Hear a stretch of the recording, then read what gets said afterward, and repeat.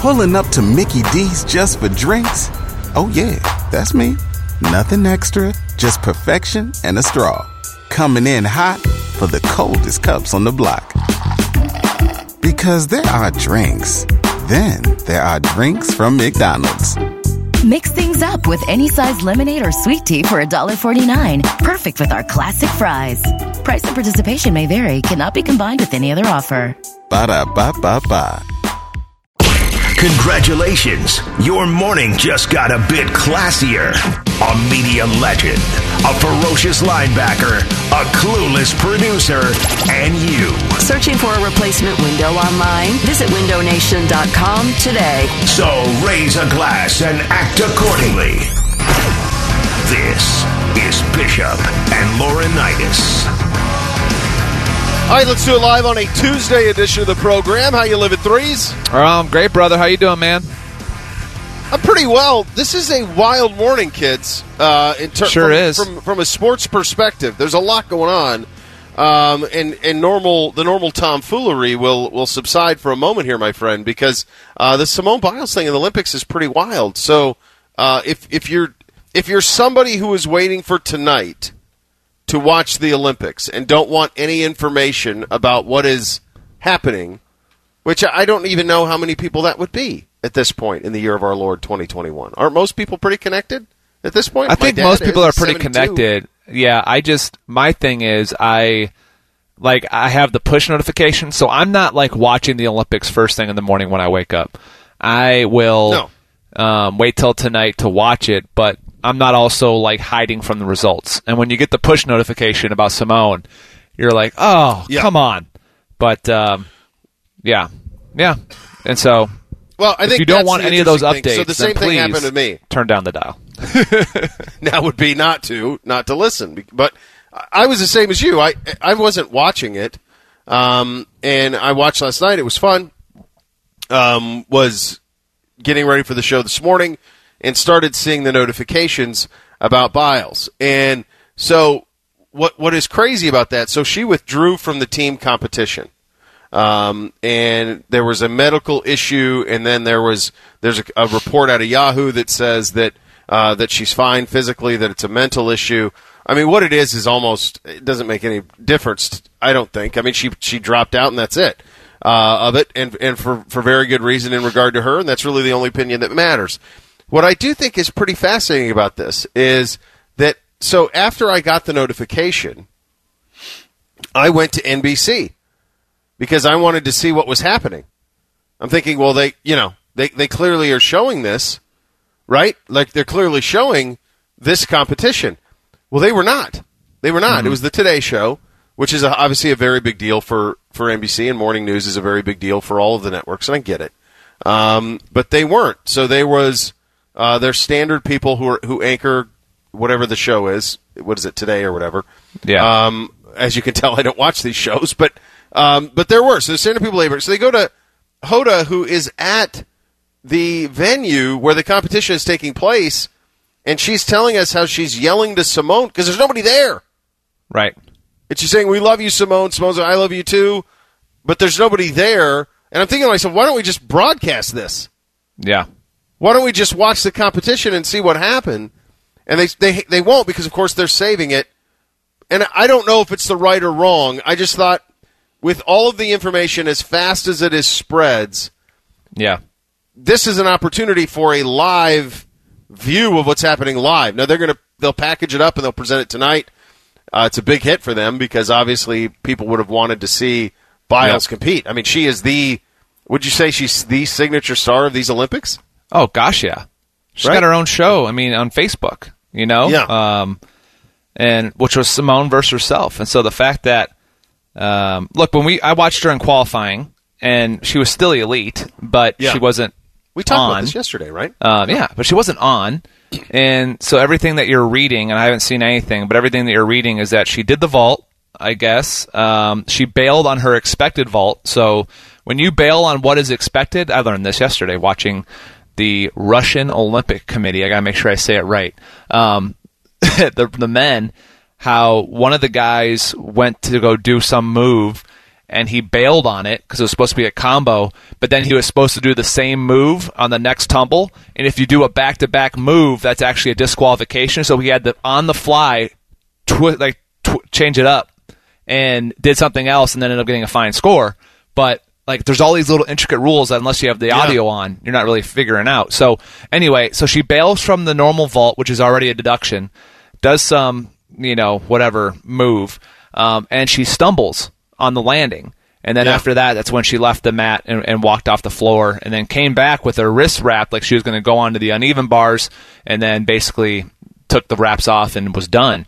So whether it's physical, whether it's mental, who knows? But whatever, it's a massive story, because obviously she is the face of the whole U.S. team. You felt like her and Katie Ledecky, I felt like, were the two names that everyone knows and are excited to watch. So this is crazy, and because of it, the Russian Olympic Committee, the female, they won gold, and the U.S. won silver, with ending the U.S.'s reign. But it just, and imagine being one of the subs. Like, imagine being the sub that had to go in and thinking like, oh, Simone's out, hey, you're up in the team competition. What? I thought I was here just to kind of enjoy and sit and watch, Yeah, right. And now I'm in there for Simone Biles, maybe the best gymnast to ever do it. I mean, it's insane, but obviously I'm going to tune in tonight. I mean, even though I'm reading about it, I still want to tune in to see how it all looks, right? I mean, you got to see what the body language is and try to at least dive into what that all looks like. I think she'll be available. I mean, NBC's partnership with Team USA is as good as any partnership can be. So I'm guessing that there will be some sort of conversation about it. She said, this was an Instagram post from yesterday. She says, it wasn't an easy day for me or my best, but I got through it. I truly do feel like I have the weight of the world on my shoulders at times. I know I brush it off and make it seem like pressure doesn't affect me, but damn, sometimes it's hard. Ha ha ha. The Olympics is no joke, but I'm happy with my family who's able to be with me virtually. They mean the world to me. That's a lot of pressure, and it's interesting because pressure manifests in different ways for all of us, right? I mean, I think my reaction to that is I would almost think that she would have no pressure. I mean, she's already universally regarded as the greatest of all time.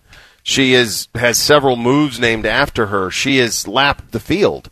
Right. She's won more world championships, Olympic gold medals. She's it. Like, everything from this point on is gravy.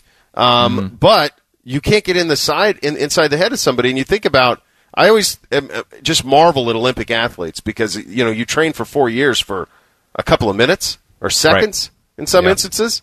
Yep. And I can't imagine that. One thing about team sports, and you think about, and I'll ask you this, you may mess up a play, but you get another play. Right. The next play. I mean, how many defensive plays do you play in a game? 40? 35? Like, even if you make a huge mistake, there's another play. They may make a mistake of this. It's done. That's it. Yep. It's done. Maybe forever, depending on their age. So there's a lot to it. It is, for one, I cannot imagine the pressure that she feels. The pressure, because even though she has all those things, there is, like she's mentioned, there's a pressure that she has to be perfect. You can even sense it in qualifying that, like, any little slight hiccup, there's an uncomfortable smile. You know what I mean? Like, there's this high standard that she has performed at, to where sometimes we look at it and we can say, oh, gosh, you've done it all, right? You have moves after you. You're the most explosive athlete maybe in the world. And yet, there has to be this huge weight to perform that obviously she is feeling. And who knows the physical health status, right? And the fact that this thing was delayed a year. And there's a whole lot of things that go into this. Oh, yeah. Good point. These athletes, to be on a stage in front of the world for just a few minutes, and you've trained so hard for these moments. It is, I can't imagine that. Because even... Bo, there'd be times even in college, like senior year, after you get some accolades and you're going, like if you miss one tackle, like there's like a huge, almost like defeat in your head. Even like it's like everything in the past that you've done, you almost feel like you're not like you're exposed, for instance. You know what I mean? Like if you've ever even lived life, you know that like if you've lived life and you try to act a certain way that is not your true self out in public, and then something comes out and then you're like, oh man, I'm like your biggest fear, a lot of people's fear is being exposed as a phony. Sure. Like as an athlete, that's tenfold, man. Like you go and play and you're like, man, I don't care what trophies or accolades or whatever I have. Like, the worst thing that you could hear as a competitor and someone who's trying to, excel is like, you miss a tackle, like, oh man, that guy's a bum. Like, that's all, like, he's a fake, like, and so any missed tackle, it would be, no matter what it was, like, it doesn't matter how many tackles you've made, it's the failures to where you're going to be feared, that you looked at as your peers or even fans as a phony, and or you don't got it. That's why it's so hard for a lot of guys to deal with retirement, because it's like, you don't want to go to this place of just, oh, he doesn't got it anymore. Well, what does that mean? Is that part of me that's not there anymore? Yeah. Right? So there's deep psychological stuff there that you got to work through as an athlete, and I can't. And that's a team sport, right? That's a team sport where you can go and sometimes hide within a defense, right? For me specifically, but in these individual sports, I can't imagine the pressure that these athletes are under. Look, not a doctor, not going to pretend to be one on the radio. But from the outside looking in, and usually when people say that, there's a qualifier and then say but, they're about ready to say the opposite. I can't help but wonder, and this goes for Simone Biles, if it turns out that it is, something mental that she's struggling with. And I think if you look at some of they ran a clip of her yesterday where she talked about, that everything hurts and that, pointing to this and all of that, and I'm now old and all of these things. I can't help but think that this generation of she's 24, but this generation of athletes that their lives are broadcast on social media, I can't imagine the damage that does to one's mental health. Oh, man. Yeah. Because, you and I have talked about that on the show. Like, we got to be on it because, for our job, you got to be on it. I mean, you have to know what's going on, so you have to be on it. But to live your life on it, and to never take a break from that, and to be on a phone where the world it allows people in that normally wouldn't be in. Yeah. Like if she's looking at Instagram replies, yeah, and I'm sure she is. I mean, Kevin Durant had a burner account, for God's sakes. Like, right. The mental health you get, like, I'm going to Montana in a couple of weeks. The amount of mental health I'll get, because I won't be on any of it. You just did a private jet? Is that what you did? Because I know prices were high for flying. You just probably got the wheels up. I just PJ'd it. Yeah. Yeah. You're going to start to hear some new endorsements from me on that front. So, but seriously, like, the amount of time on those apps is, I just think it just wreaks havoc on this generation of athlete, because everyone shouldn't be able to give their opinion to you, and you shouldn't have to read it. Right. And you don't have to, but they've grown up with it. They've grown up with it. They've grown up with it. And it's to be honest, that's Shelley's concern. We've talked to a couple of former female college athletes that we know, and they're talking about the mental health battle with the female athletes with name, image, and likeness. Yeah. Because with whatever deals that come along, obviously all that attention will bring scrutiny as well. Mm-hmm. And like, I've met a couple of former college female athletes that are like, oh, this would have ruined me. Twitter would have ruined me in college. Yeah. As far as like a mental health standpoint, let alone the fact of, or they know teammates that would have been undone because if you're making money off of certain image, right, or looks, and then all it takes is a few trolls, and it goes down a certain path, and you're right, these kids don't have they have a choice, but you know how, like, we all know how hard it is, like, to not be engaged in all of that. It's very restricting, and they're just, I mean, we talked to Coach Holtman about it over and over, that these kids just, you can say, hey, stay off it. Well, that's easier said than done, so right. Most likely they're not going to. So then how do you train them up well to utilize something that can be used for good, to be responsible, with it. And a lot of these guys have to go to, therapists or counseling, which is not a bad thing. I think it's a good thing. Absolutely. But it's a lot to handle, man. It's a lot to handle. I mean, I've gone through it. There'd be times specifically where it's like, I just got to a point in the NFL where I'm like, I can't even look. I'm not going to look after bad, and I want to look after good. Like, I wouldn't look till midweek and refresh through all the noise, because, look, it works the other way, too. You can start to believe all the, back in the day, it was the press clippings. Now it's all the positive stuff. You can start to believe certain things, and then, as we know, you can start to live in your own little echo chamber, and it's just... Yeah, you got to take a nice little break. I still take breaks. I try to take breaks most Sundays and just not even look at my social media most Sundays and just kind of stay away from it, because you can go down rabbit holes that you don't intend to. It gets pretty insane. Yeah, the most sobering thing ever is when you get the thing on Sunday that tells you your screen time, and you go, "My God!" Right. Right. What have I done? What have I done this week? And then, so look, this is going to be an evolving situation, and we'll keep you updated as it goes. But obviously, that'll be the. Hey, I didn't know though. I didn't know. This is top source, by the way, on ESPN. It says, I love this headline. Right next to Simone. You ready for it? Give it to me. Surprising. Source: SEC to meet and discuss adding OU Texas. Oh, really? Holy cow! You got to be kidding.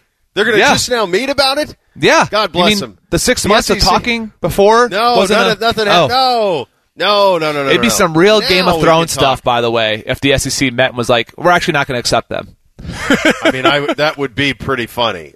Quite frankly, that would be quite funny. We will keep you updated on the developments with Simone Biles, because it obviously will be the story of the day in the world of sports. So we'll keep you updated on that as we go along. As Threes mentioned there, it's official. Oklahoma and Texas are going to bounce to the Big 12 from the Big 12. They can do so after 2025, but there are a lot of hurdles still legally that are going to play out. This is going to happen, but there's a lot of, and this means this and that means that. So we'll get into all that. Question number 12. The Columbus Crews chance to take the town. Is it on, and did it start with the new stadium? We will get into that in the 10 o'clock hour a little bit. Coach Holtman with another big get yesterday in recruiting. We will get into that. Little Tuesdays with Taberi as well. Check in with Ben Baby. Mike Brown spoke yesterday down in Cincinnati. We got to see Joe Burrow sling a pass to Jamar Chase. That was pretty cool as well. So lots of fun here on a Tuesday edition, off and running. Bishop and Laurinaitis right here on The Fan. Feel unappreciated? Things not working out the way you imagined? Bad news. Sometimes life sucks. Good news, we don't. The Fan, Ohio's sports destination. Well-dressed, well-spoken, but never, ever a well-drink. How about chaos? Insanity. Absolute insanity. You're listening to Bishop and Laurinaitis. Bishop and Laurinaitis right here on The Fan, and I want to talk to you about my friends over at Germain Toyota. Over 200 pre-owned cars on site and a great inventory of Toyota certified pre-owned cars. They can find the right vehicle to fit you and your lifestyle. Plus, their buy center is paying over book value right now for your trade-in, even if you don't buy from them. Go say hello to DeLacy and Buddy at 5711 Scarborough Boulevard, or check them out online, germaintoyota.net. All right, you mentioned it after we discussed the Simone Biles news. Official, Texas and Oklahoma. It was interesting. This happened right after we got done with the show, and there was this report that they would listen to the Big 12, and then shortly after we were done with the show, it became official. No, we're good. We're going to go, and we're going to be done in 2025, and on we go. And now the news that the SEC is going to consider them, which is comedy. So there's a lot to unpack here from the standpoint of logistically, how's this look? And I'm not going to bore all you guys with all of that, but there will be lawsuits here. And you've got this issue of 2025. If you're the Big 12, do you make them play through 2025? Or do you say, get out of here, pay us our money, get out of here, and go to the SEC sooner rather than later? My hunch is it'll be the latter, that they'll want a big check. And they'll move on. Well, it depends. Don't you think it depends on their TV money? So, like, how does that trickle down happen? And I don't know. This is not. I'm just more ignorance than anything, right? But I'm assuming if Texas and Oklahoma are a part of the Big 12 TV package for ESPN and Fox Sports, ESPN doesn't care. They're getting them on their games anyway. Yeah. But if you're Fox, you're saying, hold on a second. You can't jump to the SEC in 2023. We have rights to broadcast you through 25. So if you're going to go to the SEC, then we technically get some SEC games out of you. And then ESPN says, no, we paid for the SEC package. Sure. And so this is where the fighting happens. I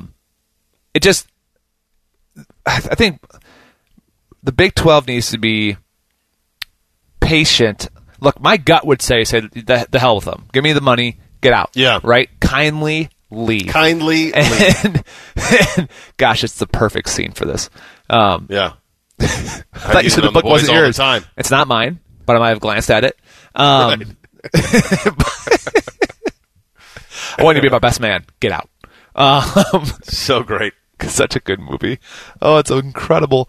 So if you're the Big 12, though, you have to be patient and say, okay, how do we make the most money in this situation? Do we make more money with them staying in conference till 2025?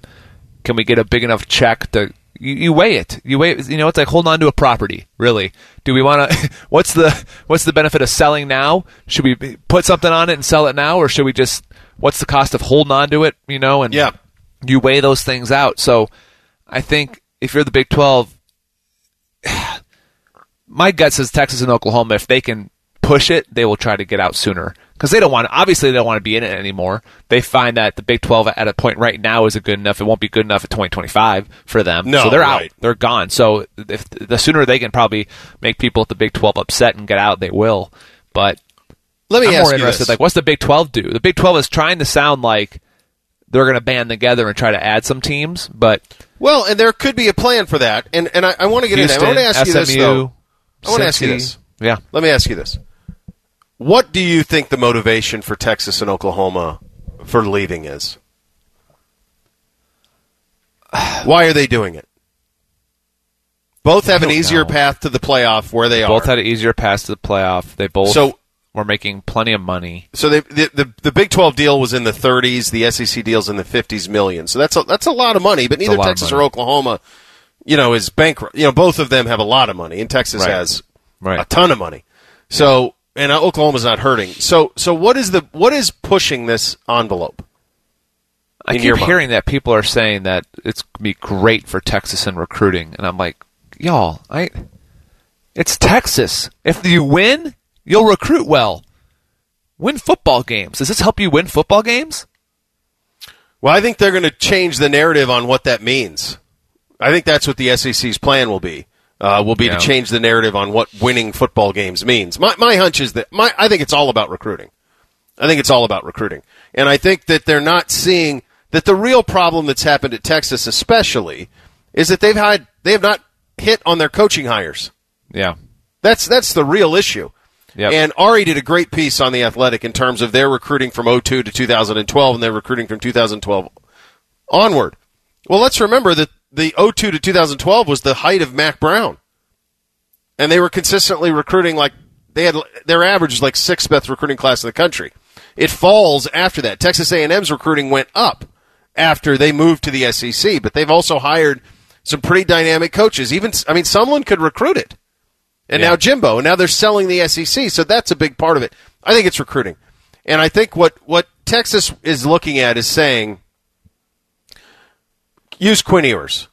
There's two quarterbacks in the state of Texas. It's Ewers, and there's another 5-star whose name escapes me who's going to Clemson. And actually, the kid at Clemson has won the last 2 state championships in terms of at the same classification as Ewers. And he's going to Clemson. So the two best quarterbacks in the state of Texas are going to Clemson and Ohio State. Yeah. They're not going to Texas. And the thinking is that kids want to play where the best play. Right? Yeah. So now you say to yourself, well, wait a second, Clemson and Ohio State, they're not in the SEC. Well, no, they're not. They're not in the SEC. But what they will be able to sell when Texas is, and this is what I think this is all about, they will be able to say, the best play here. Yep. Do you want to be the best? If you want to be the best, this is the best league in the world that isn't the NFL. Yep.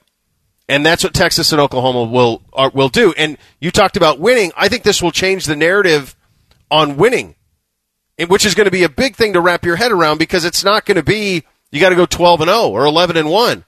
No, 9-3, 8-4 in that league is going to be winning. Yep. You're going to have teams in that league that go 9-3, 8-4, get into a 12-team playoff, probably multiple of them. I mean, they could have half the playoff. Did you see Pete Thamel's tweet about that? He said yesterday, one smart college football source pointed out today that the uncertainty diminishes the chance of a 12-team playoff starting as early as 23, the earliest it could. It's hard to pick a model when you don't know what all the leagues look like. We need to wait for the dust to settle on realignment. Yeah, there could be some of that. There could be. Yeah. But honestly, like, they could get to a point where it doesn't even matter. I mean, they could minimize the playoff entirely if they wanted to. The SEC could just say, we'll crown our own national champion with our 16 teams. Just join UCF. Yeah, right. Do their own. You and Scott. So I think that's what it comes back to. And I think Oklahoma was just they just said, well, we have to have Red River. Right. And we don't want to be Nebraska. So this is our best chance to continue with that. And so that's how they got drug along for on the ride with Texas. So then you say to yourself, with all of that, what is the Big Ten's response to this? Well, Dan Wetzel says, don't hold your breath. We'll get into that coming up next. Bishop and Laurinaitis right here on The Fan. This is Ohio State basketball coach Chris Holtmann on your home for Buckeye basketball, The Fan. The Fan. Ohio's sports destination. It's Bishop and Laurinaitis' What's Up? What's up, man? What's up with you? Sponsored by your Central Ohio Honda dealers. All right, a couple of big sports news things that we'll get to as the show goes along in terms of what is up today. Simone Biles withdraws from the team competition at the Olympics in the gymnastics, so Russia wins the United States with the silver, wins the silver medal. I don't think settles for the silver medal is appropriate. I think wins the silver medal is probably the appropriate way to say that. She did stop and talk to reporters, I'm seeing, and did say that it's not physical, it's mental. So that's the update on that. The other thing, Aaron Rodgers is spotted in Green Bay, walking around into the facility. So we have that. We'll get into that at deeper length as the show goes on, and keep you updated on the Biles news as it happens, because obviously that will be the big sports story of the day. Dan Wetzel of Yahoo, one of the guys who was all over that, wrote the story this morning about Biles for Yahoo, and is over in Japan, but also doing the college football side of things, and is usually pretty well sourced. And had this tweeted out yesterday evening in terms of the Big Ten. And he said, quote, in a tweet, hearing little to no interest in expansion from Big Ten sources. No need to make a move. There's talk of a scheduling agreement with the Pac-12. I don't know where there was ever any notion that Ohio State and Michigan would leave. Honestly, like Twitter, that is fans, but that's just nonsense. Like Michigan is not like-minded. Platform, Bo, I mean, how do you need a refresher? Of all the people for us to go with, though, they are not like-minded. Yeah. We have gone opposite them in most big decisions this league has done, going all the way back to the inclusion of Penn State 30 years ago. Yep. They didn't want Penn State in the league years ago. They didn't want to play last year. We did. We don't think like Michigan. We don't. Right. So the idea that somehow we'd come together and kumbaya and say, yeah, the two of us, let's go do it. No, that's not it. Let's go be friends. Right. But there is gaining some steam that the Big Ten ought to do nothing.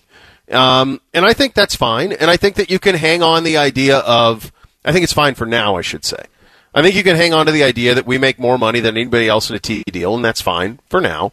I think that you could say, look, if we extend beyond our footprint, it gets a little dicey in terms of trying to do the scheduling, and I think that that's fine. And all of that is it could very well be true. But I used the example yesterday of Blockbuster Video, right? You don't want to be the last guy selling video. Right. You don't. Right. And you've seen like the family videos, there's like one in rural communities, right? Yeah. That's left. And I feel like you don't want to be that guy. Oregon or something, Yeah. You don't want to be that guy. Like, you want to be the one who's thinking about, because this isn't about 2025, it's about 2035. Then the landscape can change a lot. Netflix and Redbox, and now you can go. You can go to Walgreens, and get a DVD out of a. Bro, by the way, the line. Whenever I see a line at a Redbox, I'm like, they still have those, huh? Oh gosh, yeah, yep. And you'll still. I mean, where was I? Where I saw a line, I'm like, people. There's a thing called Netflix. To where I always feel like if my dad is streaming and he's 72 on the Ponderosa, then anybody should be at this point. Do you remember Netflix when they would send you the DVD and then you'd have to put I was never a subscriber then. The return back and then boom. And then I remember them being like, hey, guess what? There's this thing. You can just watch the movies on the line. And I was like, what? On the line? What a concept. On the line? No, not online, but like on the line. Oh, like on Instagram. the line, yeah. No, not like Instagram. You put your photos on the line. Oh, yeah. Okay. Yeah, we don't want to be that, though. You have to think about down the road. And here's what the SEC has done, and here's what we've failed at. The SEC has had, you go back to Roy Kramer, who was integral in the development. Well, he was the guy who did the SEC championship game. And then that led to everybody saying, boy, there's a lot of money in these things. Yeah. Maybe we got to do those. Then Mike Slive watched over the league, right? Yep. And formed the partnership not only with CBS, but with SEC Network and ESPN and all of that. And now they have Greg Sankey. And they have had 3 consecutive commissioners who get the importance of the brands that are in the conference and feed the rabid fan base that they represent. Yep. Football matters there, so they feed them football. That's right. That's what they do. And they realize that it wasn't about this notion that it was about media markets. It wasn't about that. It was give a damn. It was always about give a damn. And so, we're making more money now. We are. We're in big markets. But I don't know if you've looked at the population shift and if you've seen where the population is leaving our markets. Yeah. And where are they headed? To the south. Nashville, Austin, around Atlanta. Houston. Florida. Birmingham. So this, I'm with you. I don't want to add teams just to add teams. Like Kansas, Iowa State doesn't do anything for me, right? Unless you can poach. If you can somehow swing Notre Dame and a couple ACC, then I'll be like, great. And if that takes a couple years, great. And to be honest, the Big Ten doesn't have to do anything if Michigan would get its crap together and become a viable football program again. If Nebraska would get its crap together and become a viable football program. Do you think either of those things are possible? No. But I'm saying that's the only way. Yeah. The only way that what I'm saying is that the Big Ten doesn't have to do anything is 3 giant Fs that I don't foresee anything happening with. That's Penn State, Michigan, and Nebraska. Nebraska the least likely, but who knows? I don't know. Maybe I don't see any of those things happening. So because of that, you got to find a way to get Notre Dame. And here's the reality, people in the Big Ten: Notre Dame is more attracted to the ACC than they are to us. By a wide. Even We're old news. They don't want to come with us. They don't. They do not want to be with us. No, and I saw some notion of. I've seen some stuff about just the California schools out of the Pac-12. Well, that's not going to work for scheduling. No. You can't do that. If you're going to get into a conversation with the Pac-12, then maybe a scheduling agreement with them would work where you have you between the 2 leagues you only play each other. That might work. But you're ruled almost independently. That might work. That might be a viable plan. But you're right. The notion of going to get in Kansas and Iowa State and going, oh yeah, well they're AAU certification. Okay, great. That's not going to help anybody in football down the road. And I am certainly aware that the Big Ten was founded as an academic sharing group of colleges and universities. That's what it was for. Yeah. It was that as much as it was an athletic conference. It was about sharing of information. And I understand there's $1 billion tied up in that. And that's why this AAU and all this stuff goes way back. You mentioned yesterday, University of Chicago is still a sharing partner, even though they're not in the league. So that kind of lets you know what the Big Ten is thinking about. But if you sit here and say, oh, we're good in this footprint, as this footprint continues to recede population, and you start, if you're Ryan Day and you're going into Texas 5-6 years from now and trying to recruit quarterbacks, and the sales pitch coming down there to those quarterbacks is, hey man, you want to play in the best? You want to play in the best league? You got to come. What are you scared? You scared to play in the SEC? You scared to play in our league? And if you're looking for proof of this, look at California. The best quarterbacks in California are playing at Ohio State and Clemson and Alabama. Yep. They're not at USC. Yep. Kids want to play where the best play. Right now, Ohio State is one of the best, but this is a game changer in recruiting. I do believe that. What should the Big 12 do? You hit on this. Man, there's a lot of better things they summer, could do. by the way, than SMU. Think about it. Pretty good. Name, image, likeness. Hey, now everyone can get paid. Oh, Texas and Oklahoma leading. Hey, we're right here in a big market. Our football programs come back pretty well. We'd love to rehash some of our glory. Absolutely, yeah. And maybe that is the way the Big 12 goes. We get into that coming up next. Bishop and Laurinaitis right here on The Fan. If you consider yourself a Buckeye fan, you've come to the right place. This is your heritage sports talker and home of Ohio State Athletics, The Fan, Ohio sports destination. Two guys who love to see it. This is Bishop and Laurinaitis. All right, so if you're Bowlesby and you run the Big 12 and you release this statement that says the remaining 8 institutions will work together in a collaborative manner to thoughtfully and strategically position the Big 12 Conference for continued success, both athletic and academically, long into the future. What is their opportunity? You have to add. Like, you can't just stay put as is. You have to start adding schools that you think will help you. And so when you look at it, you have to say, okay, do you try to grab Houston, SMU, Cincinnati, UCF? Boise State, BYU. Try to get Boise, BYU. Is BYU independent? Nevada. I think it used to be in the old Mountain West. I don't know if the Mountain West still exists. I don't even know if that exists either. It's kind of... You might go big. And I heard Pete Thamel say this, and maybe there's something to this if you did what you and I are talking about right now. No, they're independent. Is you say, look, we'll play on Wednesday. They're independent. We'll play on Wednesday nights. We'll play Wednesday, Thursday, Friday nights. Yeah. And we'll take those slots, and we'll give you Texas Tech against Oklahoma State. Give you Boise State against UCF. Man. Think about the geographical footprint of that, though, and how difficult that is for everything other than football. Yeah. Yeah. The other thing they could do is they could say, you know what? We're going to go back to what, part of what we were a long time ago, which is a Southwest brand. And we feel pretty good about, as the population shift continues to go south, that we'll be positioned going forward in the Houston market. And I've been told that I've heard this from many people, that they want no part of SMU in Houston. Like, they do not want them back in. The powers that be in the Big 12. But you may need them. Yeah. You may need them. Yep. So if you go Houston and you go SMU and you get back to 10 with those two, and you get Cincinnati so that West Virginia has a dance partner up here, and maybe pick apart somebody. If you want to get into Florida, you go UCF and USF, and that gets you to 12. And that's your 12 league. That's viable from a footprint standpoint. Anytime people start talking about Boise State or, from their perspective, or even just the 4 California schools for our perspective, you have to give them dance partners. If we've learned anything from the Nebraska move, not just from a scheduling standpoint, but from a recruiting standpoint, from a buy-in, you have to have people near them that they play.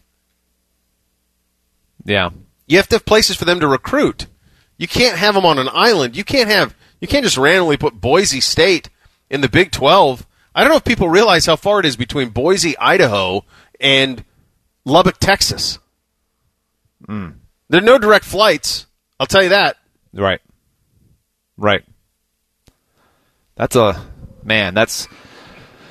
They're in a tough. When I read the statement from Bowlesby, I really thought, Bo, like, you almost feel like it's, and I like him, the commish, but it's, you kind of got this sense of what he was saying was kind of just hollow, like the 8 teams are going to band together. And all I kept thinking of is, yeah, right. The deceit that just happened with Texas and Oklahoma, there's already reports of West Virginia calling ACC, Kansas calling the Big Ten. Like, they're not all committed to the Big 12. That's a statement trying to at least appear unified. They're all going to try to flee and get somewhere before being left behind. That's what the other schools in the conference are doing. And so, what schools out of that league would you have an interest in, if any, for the Big Ten?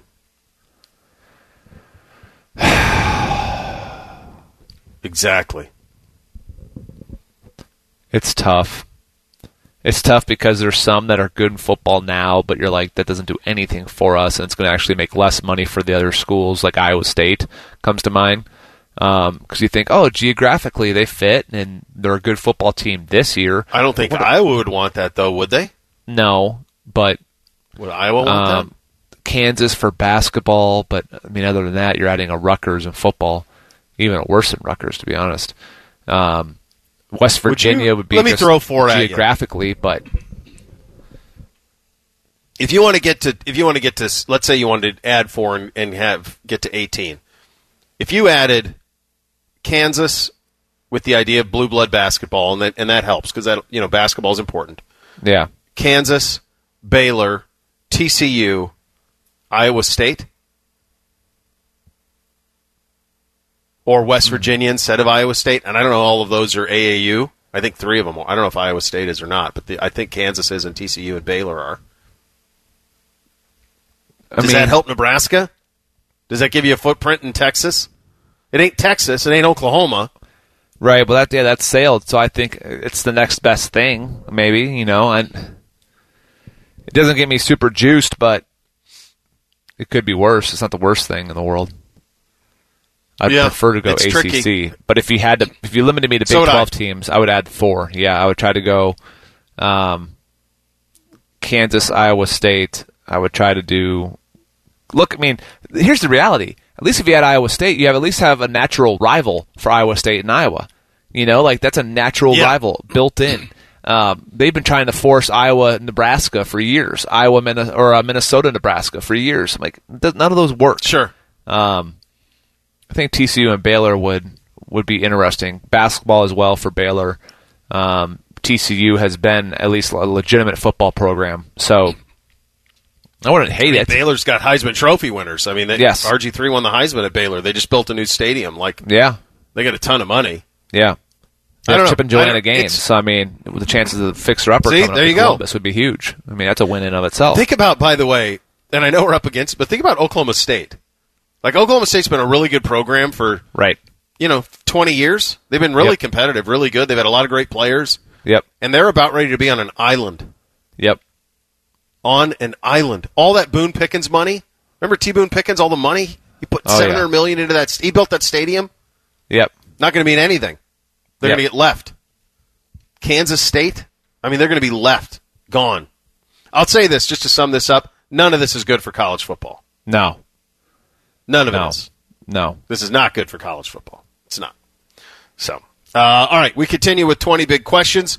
We will hit on the crew. We'll talk a little Buckeye basketball as well with Adam Jardy, and crew with Adam Jardy. He's done both of those in his illustrious time at the Dispatch. We'll get into that. Tuesdays with Barry at the bottom of the hour. Bishop and Laurinaitis right here on The Fan.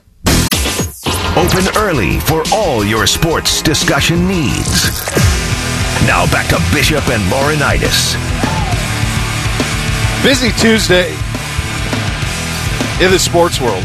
Simone Biles. Yeah, I've had this. This has been going on for probably about the last month. There is something in the air that causes a frog in my throat that I don't recall previously. Yeah. Having. So I don't know what the hell's going on. I know the weather's been very different this summer than it has been. But it's been going on for about a month, and it's quite frustrating. So that's what that was, and I apologize for that. It's okay. It's all right. I just want to make sure you're okay. I care about your health. I know you do. Yeah. No, healthy as a horse. Feel great. Good. In the sports world, 2 pretty big things have happened this morning. Number 1, Simone Biles withdraws from the team portion of the Olympic gymnastics competition due to some mental health issues and nothing physical. And the United States wins silver. The Russian team wins gold in that case. We don't know what this means for her Olympics. We do know, and if you follow her on social and you haven't been living under a rock, that she has talked about the pressure and had an Instagram post yesterday about the pressure. I feel like the weight of the world is on me sometimes, and so you can draw a pretty straight line about how you get to where you got to today. But certainly the story of the day in the world of sports is that one. In addition to that, in the NFL, and we'll get into this at greater length in the next hour, but just to give you an idea, Aaron Rodgers is reported to Green Bay. Oh, yeah. I mean, you didn't see the flight tracker I sent last night? I mean, the fact that I did. There's some fans out there that know the what his flight code is, the fact he has his own private jet is pretty incredible. And pricey, but they had it, leaving from L.A., registered for Green Bay, Wisconsin. Yep. And, you had the at night, nothing screams local news, like someone out there just waiting to get Aaron Rodgers coming off the plane. There you go. Oh, that's exciting for everybody. Yeah, absolutely. It's a wild thing, and there's a lot of details to this that you're going to have to unpack in terms of how this is getting done. I don't know if this precludes him being drafted or being traded, rather. No, because I think this, from some of the reading I was doing, this actually makes it more. It's easier now for them to trade him than it was previously, right? Because of some of the stuff with salary. So maybe that's being. Who knows? You don't know what to expect. We just know he's in Green Bay right now. On the Biles front, she's the face. I think you hit it right. Her and Ledecky. I mean, that's the face of the Olympics. Yeah. Without question. And so now that is uncertainty. You mentioned local news when I was turning on this morning to today because I saw this stuff from push notifications. Oh my gosh! So I flipped on NBC and they stuck with the Today Show, and I get it because they are protecting their primetime brand. That's right. So they only had like still images. They pay a lot for that primetime bump. And so if you're a television producer for NBC, you're saying to yourself, all right, what do we need to do? How can we make this interesting now that everybody knows what's happened? And I would say that the only way to do that is to get an interview with Simone Biles. Right. That's the way you do it. And that's my guess is they'll get that done between now and the time that the primetime coverage airs tonight. But you were talking about local news. It was so amazing. I haven't seen the Today Show in years, and I confess I don't watch local national morning shows. Right. It was the most amazing thing. I haven't seen one in years. So they're talking about this Biles thing, and then one of the anchors says, and let's go to Al for the weather. And I looked over to Amy, my wife, and I said, yeah, let's go to Al, who has the weather for the world. That's right. He's got the weather forecast for the world in his hands. Like every single one of us can look at a phone and tell you what the weather's going to be in 5 minutes where you live. But I'm going to go to Al Roker for the weather for the world. That's right. Isn't that amazing? And it's the same, like, who's it's the same going, line. Here's the weather, nationally now. Let's take a moment, like in your neighborhood. Oh, and then, the local person comes on. Yeah. Good to see they're doing well over in Thailand in that heat streak. But here in Columbus, here's what we got. You're like, what? Here's what you have in my backyard. Yeah. Wait, what are you talking about? Yeah, guess what? I'll weather for the world. And by the way, I don't know about you, but I've kind of merged off of Dark Sky back to Weather Channel. Well, I'm going to talk about Dark Sky. It's interesting you bring that up. It's not as reliable as it used to be. I don't know what's happened. I don't know what happened. It used to be dialed in, and it's not like it used to be. I'm very disappointed in it. I'm very disappointed. No, I would agree. There was a time it was elite, and I think you actually put me onto it, and it was a game changer. But I've noticed in the last couple of weeks with rain, it'll say no precipitation in the forecast for the foreseeable future, and then within 30 minutes it's raining, and I'm going, well, how do we miss that? Yeah. I feel like we used to nail those, and we're not nailing those anymore. Yeah, I feel like we're not in New Orleans, where it just says rain, 80% chance every day, it just pops out of nowhere. Usually in our great state, we have a little bit of a heads up, with fronts coming through. Yeah. But, who knows? The most secure I would agree job with you in on America, meteorologist, just secure. Pretty secure. You know what's funny, too, is that I swear... How can they even track this? When I was in St. Louis, the guy's name was Steve Templeton, all right? Dude was elite, all right? He really was. Like, his description of tornado warnings and the preparation and all, like, what to look for on the radar was educational. Yeah. It was awesome. You could tell, like, that was his Super Bowl, like he took a pre-workout. Oh, tornado warning, we're breaking in. Boom, let's go. Pre-workout, I'm juiced. He was ready. So... But the thing is that, like, their news station, I'm sure we have some here that's like most accurate in St. Louis, like within 1 digit of the temperature for 3 years straight. Predictions. I'm like, okay, And I always thought, like, one of these days I'm going to record a full day and see if these guys change what they say the high is going to be based on the morning, afternoon, or evening news and just claim that they have it within a degree. Because there's not a chance in you know what that is accurate. No. There's no way. No. No way. Can't do it. No. Anyway, that's all. No, I would agree with that. Did you watch any of Carmen's Crew over the weekend? It was nice. 4 o'clock on Sunday, kind of had it on. Deebs, which was Threebler, just still got goodness. He still got it. Yep. Still got it. Nothing to see here. Still got it. They played tonight against the Money team for a chance to get into the quarterfinals. So Costa Koufis is married to the sister of my neighbor behind me. So Costa's been in the backyard. We've just been chatting it up the last week. Yeah, pretty cool to see London him back. loves it. Like, hey, you know the tall guy? Back in a long time. You know the tall guy right there? That's him playing basketball. And she's like, what? I didn't know he played football. I'm like, no, I just told you it's basketball. But it's all right. Yeah, it brought back all the feelers to see them play Purdue on the weekend. That was fun to see them. See them beat Purdue. That was cool. Good to see Shannon Scott back as well. And they'll get a chance to continue on. Big day yesterday for Ohio State in recruiting. Felix Okpara joins the group. They now have the number one. Coach Holtman now has the number one recruiting class in the country. Is that good? At Ohio State coming in for 2022. So that's very, very good. Yeah. Bruce Thornton, a big part of that, the point guard out of Georgia. Roddy Gale, the swing guard out of New York. And then Okpara, who we mentioned, the guy who committed yesterday, 6'11", 210.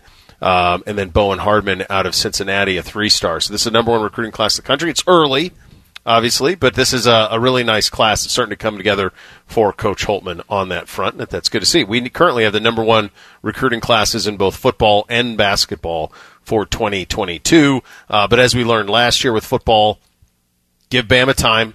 And I would say probably with basketball, give Kentucky time, give some other schools time, because those things can change. But nevertheless, it does not take away from how great the Buckeye teams are recruiting at this moment. This has been a big summer, and this gets to question number 12, and we'll ask Adam Jardy about all of this in a second.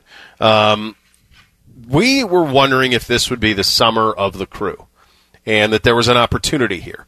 And I think what we've talked about in the last week or so with the sell-off of the Columbus Blue Jackets, is there an opportunity over the course of the next couple of years for the Columbus Crew to be the professional team of record in this town?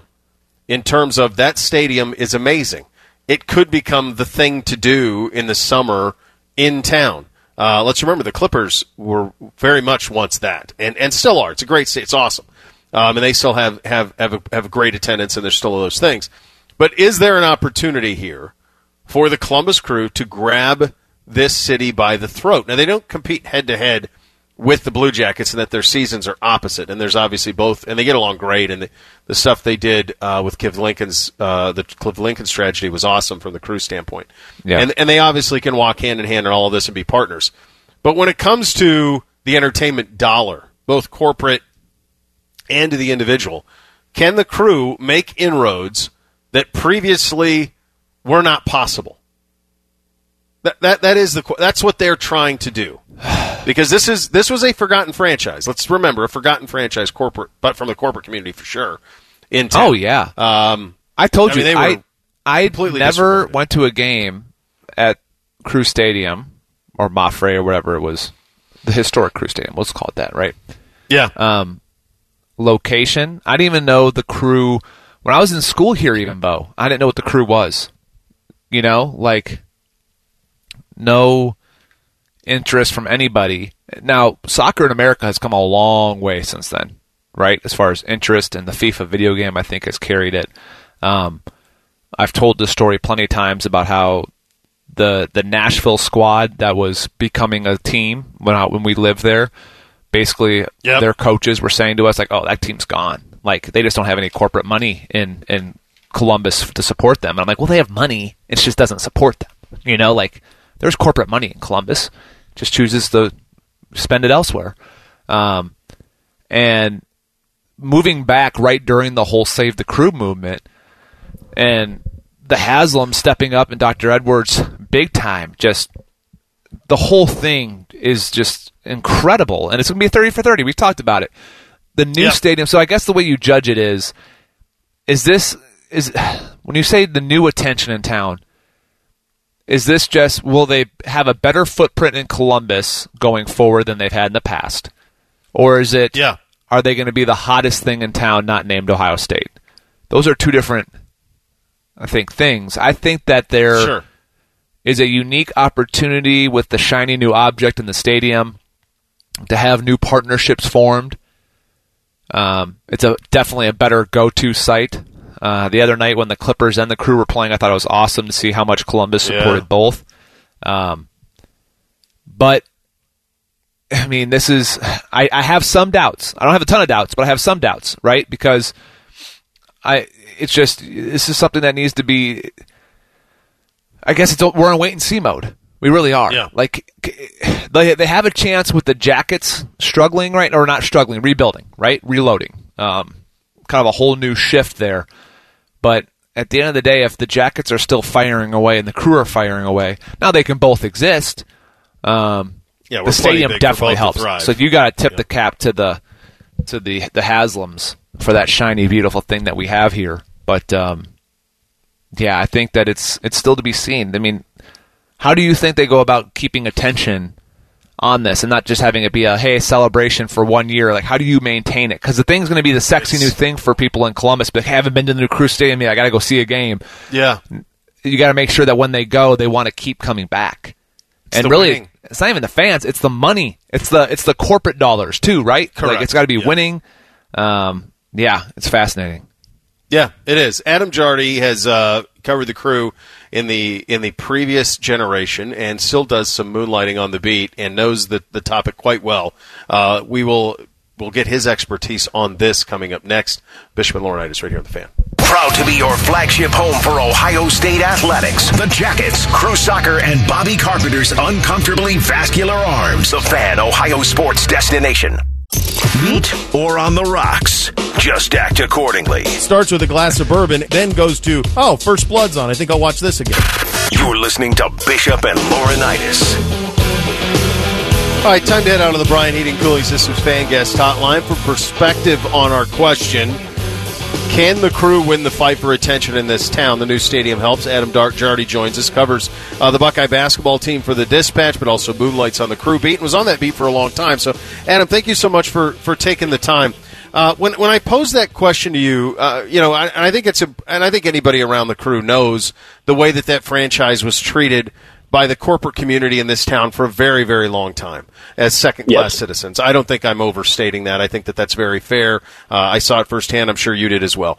This is different. New ownership, obviously. Sparkly new stadium, obviously. Win another championship last year. So then the question will be, I guess from that, what can the ceiling be, and how realistic is it for this to be a Crew town and not just a Crew community, if that makes sense? Yeah, I think it's a fascinating question, I keep thinking about what it was like in Cleveland in the mid-'90s, and when the Browns left and the Indians had the brand new stadium and they had an exciting team. They were able to capitalize on there being a downtime in professional sports in the city to become that city's team for 5-10 years or so. And then obviously the Browns came back, and even though they were terrible, they're still going to be that city's team. I think there's a similar opportunity right now for the Crew that they really need to take advantage of, because you said they've got that beautiful stadium. They have an incredible, passionate fan base. They have one of the best stories in the history of professional sports as far as saving that team. And you pair that with a Blue Jackets team that is in a very significant rebuild. I think there's a great opportunity right now. They can seize on that. They can win. They can build something. And I think that there is a real path for them to be that team for Columbus. Adam, is it as simple as winning? You got the reigning champs. Is it as simple as just continuing to have a team that is playing for a championship, to keep that attendance up, to keep really the corporate money interested in this organization? Because what you don't want is, one of the things I kept hearing from people that I used to live in Nashville that would give me a hard time about the Crew when they were staying, right? Just because they wanted to poke at me that we were going to lose our team, and I got to kind of poke it right back at them when they stayed. But they'd say, oh, you guys, your team got saved, but you still don't sell out. Great support. That'd be well, wait, we're getting a new stadium, that whole thing. How do you keep that interest up? Is it as simple as wins? Do you think if the team keeps winning, that attendance will stay up no matter how long this shiny new stadium kind of gets in the rearview mirror? I mean, I think winning certainly helps. I think about the Jackets and all the years of just kind of wandering through the wilderness. And then I was fortunate enough to get to cover when they swept the Lightning and, had that incredible playoff run. And the atmosphere inside Nationwide for when that was happening was up there with just about anything in Columbus ever. I mean, it was electric. And so winning certainly helps with the Crew. I think it's obviously unfortunate. Last year they win it, but you can't have fans in stands, and it was still, in the old stadium. So, you don't quite get that bump. Winning helps a lot. I think you also need to continue to build those relationships and get yourself out there in the community as much as you can, whether it's investing or, getting that corporate sponsorship and building those relationships that are so important, but also just like winning the hearts of the fans. And sometimes that's as simple as just like making sure your players are accessible to the fans and continuing to put that face out there and build those relationships so that, that kid who's 7 years old now wants to go buy a Lucas Zelarayan jersey and wear that for the next 15 years because that was his player when he was growing up. Like, you need to have those kinds of, I think, back and forth relationships. So you got guys feeling the same way that I still feel about Bernie Kosar however many years later. Right. Yeah, that's it. Adam, do you think Dr. Pete certainly knew all about the franchise, but the Haslam family, do you think that they knew the challenges that exist with the relationship between the franchise and old Columbus in terms of, the Columbus corporate community? I think they had to. I don't think you take that kind of a commitment and make that kind of a pledge to a city and to a franchise if you're not aware of all the challenges you're getting into. So I certainly think they are aware of it, but I also think that, we have shown in Columbus that, we love our sports and we love our teams and we will back you if we think that you're part of us. And for the Crew to languish for as long as it did without any sort of real stakes in town, to have ownership that would visit once or twice a year or then have ownership that was actively trying to move the team, like, I think there are so many relationships here that just by being around, I think those challenges for Dr. Pete and for the Haslams, I think those challenges are a lot less formidable because they will be here, and I think that just will open more and more doors as they go forward. Adam, can you foresee a future, and it might be 10 years, it might be 20 years, to where the Crew maybe jumps ahead of the Jackets? Or I'm trying to think of the overall nationwide movement, and we've talked to plenty of people about the youth sports movement away from football. Yeah. There's a real issue with football and Buckeyes. Yeah. It almost feels blasphemous in this town to say, Ohio State won't. But I think more and more parents are way more comfortable putting their children in soccer. And with the popularity of FIFA, and there's a whole bunch of guys that I know that have said to me that played football, like, if I could do it over again, I'd try to go play soccer. Some of that's the contracts these guys make. But you get the point. Do you ever see a point where the Columbus Crew I'm not even going to say Ohio State yet, but to the point where they surpass the Jackets because of the popularity of soccer in our country, or do you think it's always kind of just going to be, the third thing in town? I certainly think that's a realistic possibility. I think some of that will come with where does MLS go? It's a league that continues to try to assert itself, and they want to be a top whatever league by whatever year, and they set these big lofty goals. And I think, you talk about trying to capture the attention of everybody in this town.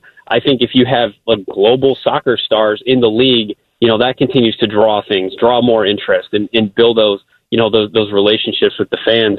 I do think that, if you continue to invest yourself here and you continue to get people out to that stadium and experience that, I don't see any reason why that's not a realistic future for them. I think, it's interesting. You look at the sport, their season goes from basically March until, December sometimes. It's a really great way to go spend a summer. You go out and, once a week, and you're outdoors. And there's something really special about outdoor soccer in Columbus in all kinds of weather. I do think there are a lot of unique opportunities there where you're not necessarily just fighting through the cold and the bitter winter to, go get inside Nationwide and go watch, a team that is, well below the playoff line. Like, I do think there are realistic possibilities there for the Crew to take advantage of the situation they're in right now. Yeah. Yeah, I agree with you on that. Great stuff as always, Adam. Appreciate your time on the subject, bud. Yeah, I've been thinking about this for a couple days now. This is a great topic. Thanks so much for wanting to hear from me.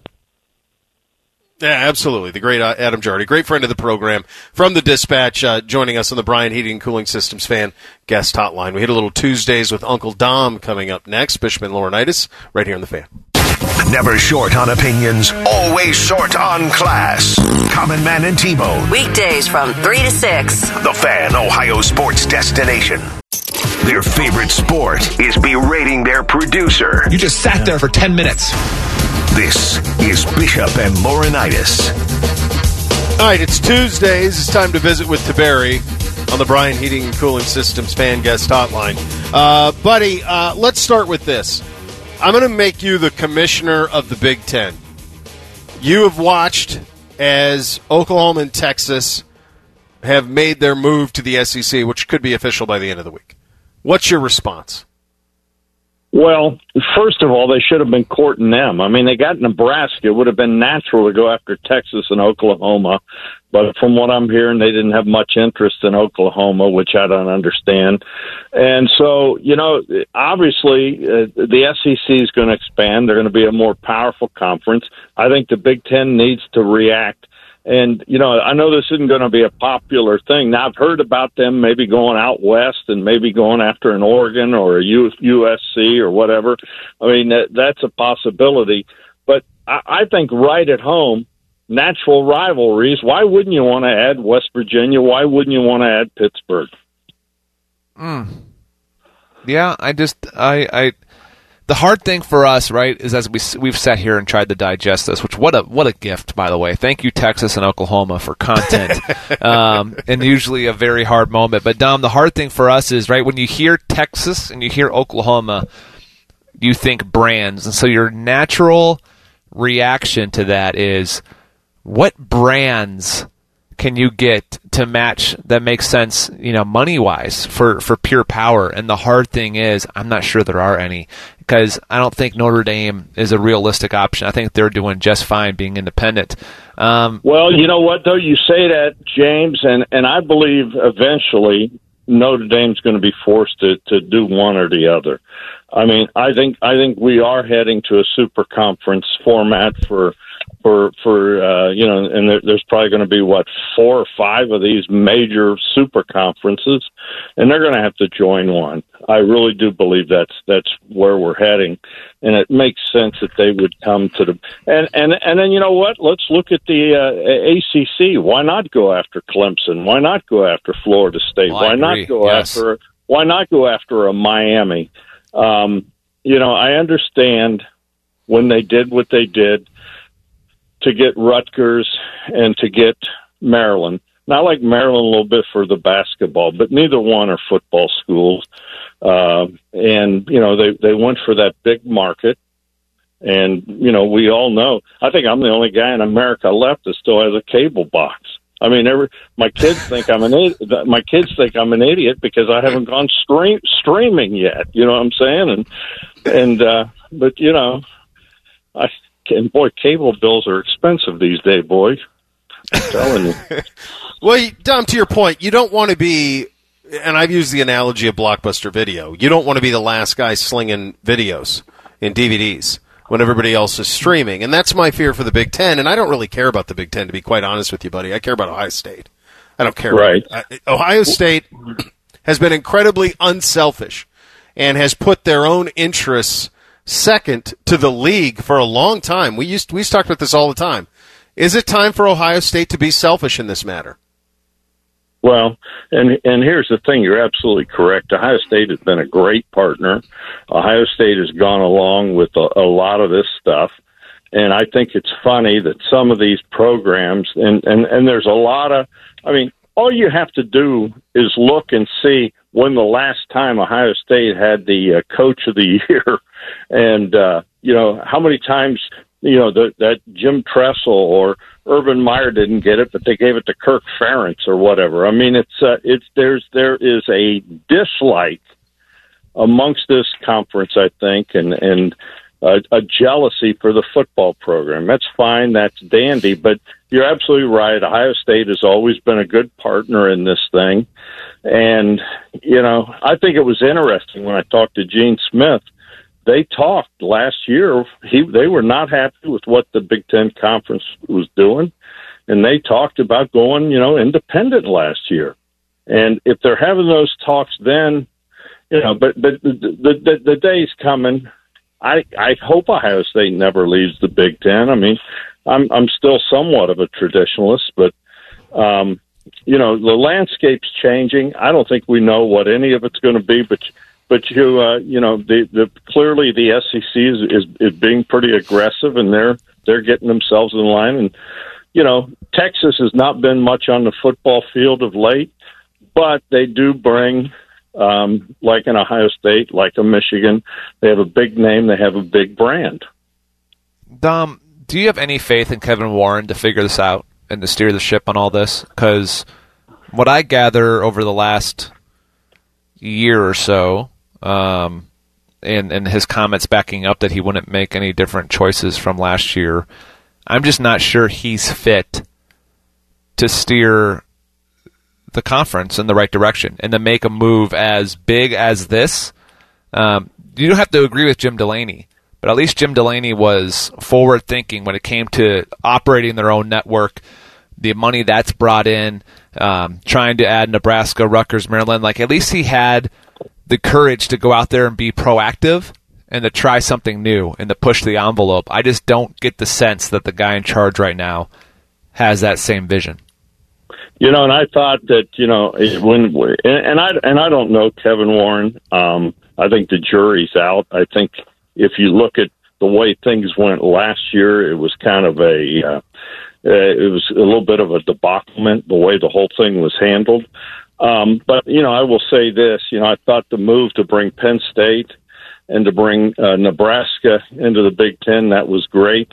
I wasn't so sure about the Rutgers and the Maryland move at the time. I kind of understood it, but the technology with how it's changing. I got to be honest with you. When they did it, I didn't think beyond. And Bo, I know I've heard you talking. I didn't think beyond cable TV, but that was, I think, the main reason why they added those programs. But now with a la carte and streaming and all that, and I'm just too lazy to make the move. I've got cable everywhere in my daggum house. Yeah, certainly. And this isn't really about 2025, Dom. It's about 2035. That's really what it's about. And it's about who knows what the landscape's going to be in 10 years too. I mean, by then they may be paying these kids to play. Yeah. Who knows? Here's what we do know, and I think you and I talked about it, James and I talk about it all the time. What drives the bus in college sports is football, and what drives college football is brands, and our brands are diminishing. That's the reality of the Big Ten. The Ohio State brand is not diminishing, but the rest of this league, Dom, is becoming a museum. We can be a traditionalist all we want, but Michigan hasn't been good in 15 years. And this is not going to be a popular view. And I get yelled at all the time on Twitter by, what makes Ohio State so great are the passionate fans and their dislike for that team up north.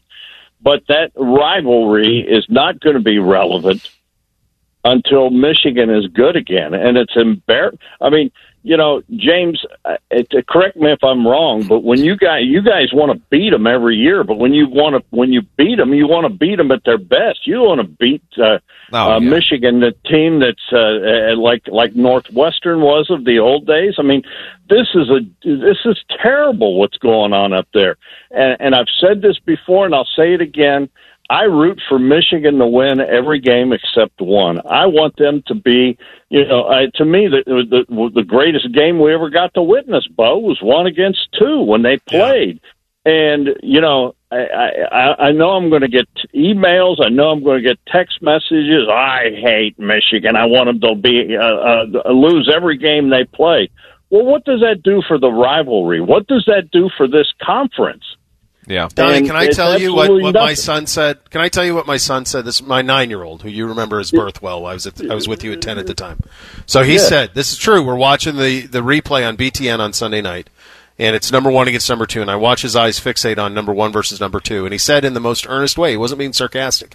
He said, this is an exact quote, Dad, Michigan used to be good? Yeah. Think about that. Yeah. Think about that. Think about what you've witnessed in your life, the games James played in. A 9-year-old, Dad, Michigan used to be good? I mean, that's dangerous. I mean, and there doesn't look to be any way out. I mean, up there, I'm not sure what is going on. No, but they need to be relevant. And I mean, I look at the conference this year. It's Ohio State and who else? Maybe Penn State's going to be better. I'm hearing decent things out of Wisconsin. I know some people are worried about this first game they're going to play with Minnesota, but I will be shocked if Ohio State doesn't go in there and roll over them. I mean, it's it used to be the Big 2 and the Little 8. It's now just the Big 1 and the rest of them. Little 13. Good stuff as always, buddy. Appreciate your talk and your expertise on the topic, my friend. All right, brothers. See ya. All right, that is the great Dom Tiberi with Little Tuesdays with Tiberi. We hit Thing or Not a Thing up next. Bishop and Laurinaitis right here on The Fan. Season ticket holder from day one? Us too. Now and forever, your flagship home of the Columbus Blue Jackets. The Fan, Ohio sports destination. First Fridays are a thing. Drinking bad bourbon is not a thing. This is Bishop and Laurinaitis. And time for a little Thing or Not a Thing. Chops is here. Go, Chopper. Bishop and Laurinaitis. Thing or not a thing? Sponsored by Geico Insurance. Let's do it on a Tuesday from Pete Thamel. Another bowl nugget. The NCAA still maintains a small hand in the bowls. For example, they have a say in sponsorship categories, i.e. no gambling/alcohol. With less NCAA bowl oversight, we'd see a BetMGM bowl or a White Claw bowl pretty quick. Thing or not a thing? Well, I don't think this is a thing. What I think will be a thing is what bowls get included in an expanded playoff. That's really what matters, because the bowls that we're discussing here, where the NCAA has, say in sponsorship, these smaller bowls, those are going to die out, man. They are. They're already dying out. Look at the attendance. Look at the struggles with sponsorships. There will be a quick little bump from the fact if all of a sudden you can use a casino or liquor or whatever. There will be a little bump from that, but I don't think it'll be sustainable. I think that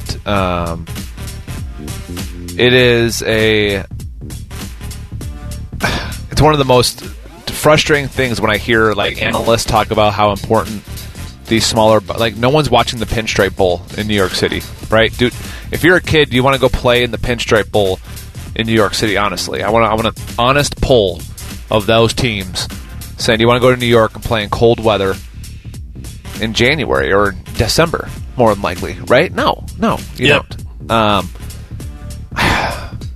more I think about it, man, I still want an 8-team playoff, first round at the home site, and then let the second round be at those bowl sites in the Natty. Let those rotate among the same bowls that have been rotating, right? We don't need to change it.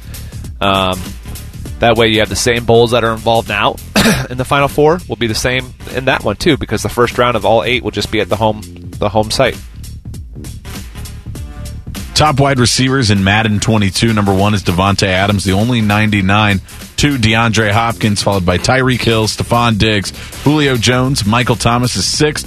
Keenan Allen, Amari Cooper, Mike Evans, and Allen Robinson rounds out the top 10. Thing or not a thing?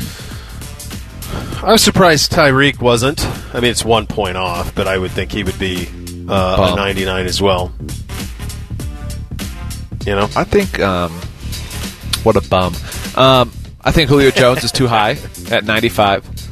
Little bit of reputation there. I saw they had J.J. Watt really high as well. They had because you Myles can't be Garrett a 95 was a 99 or 98. Look, Miles was a 98. When you create a player, right, and you do injury and usually slide them all the way over to 99. But which means he doesn't get hurt ever. Julio Jones' injury thing cannot be above 60. Right? So naturally, just by that, yeah, he can't so be how 95. could he be? Good point. So someone's not paying attention. But anyway. Does it bug you if you're like Michael Thomas and you got to like a 99 and now you're down to a 94? It wouldn't bug me. It definitely bugs him. Yeah. Yeah. Absolutely. I would think so. There's a difference there. No, it doesn't. I didn't care what my Madden rating was. Didn't matter. It doesn't matter to me what some guys that are football fans that also know how to make little digital images come on a computer game. Doesn't really...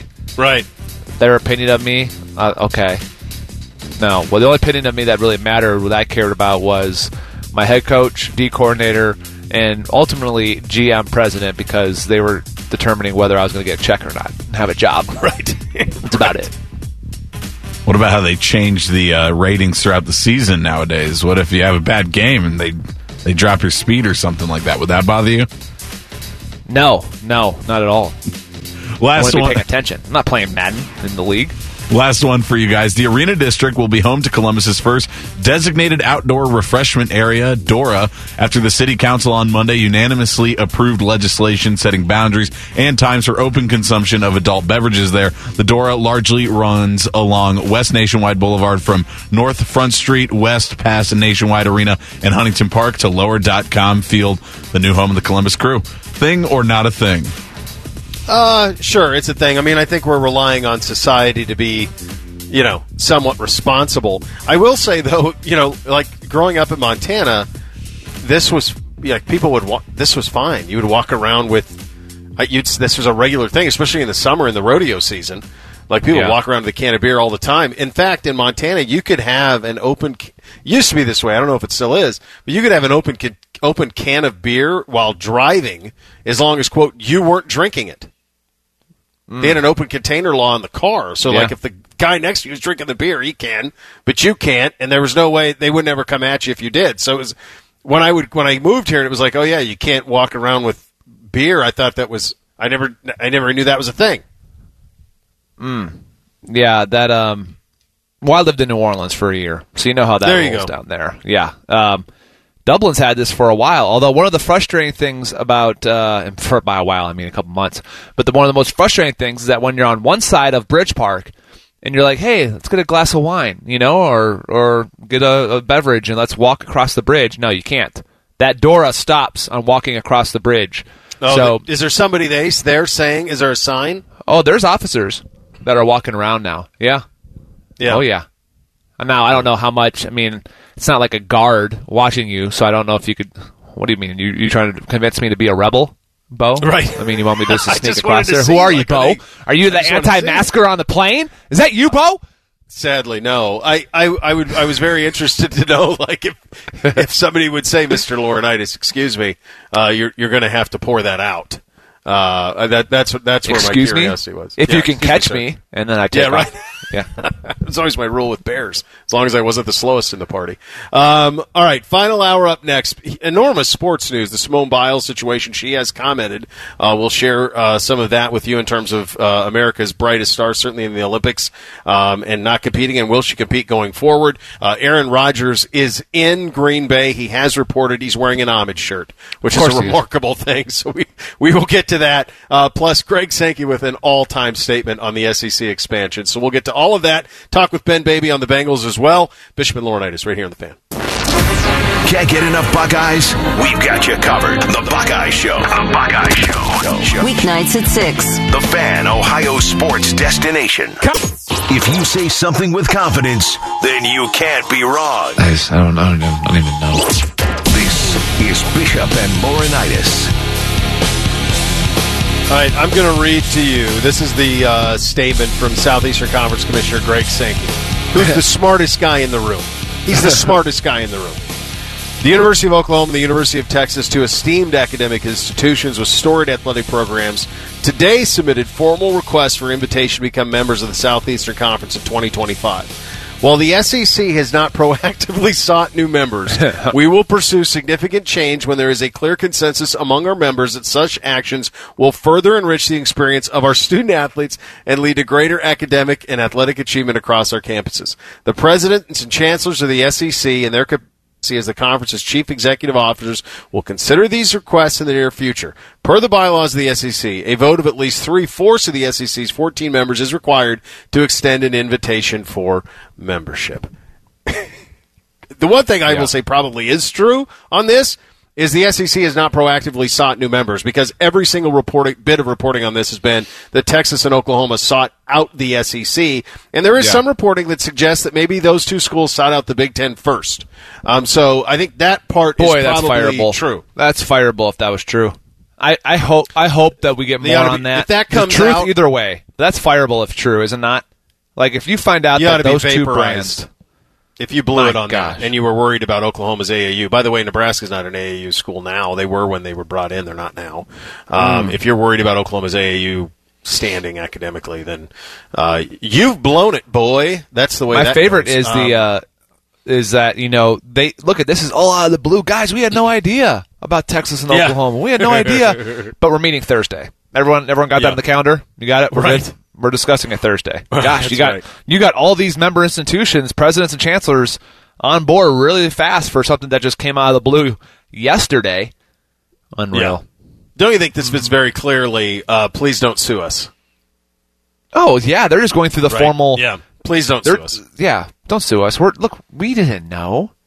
Right. Look, we're very happy with how we are, but now that it's been brought to our attention, the whole process is don't sue us. The headline is laughable.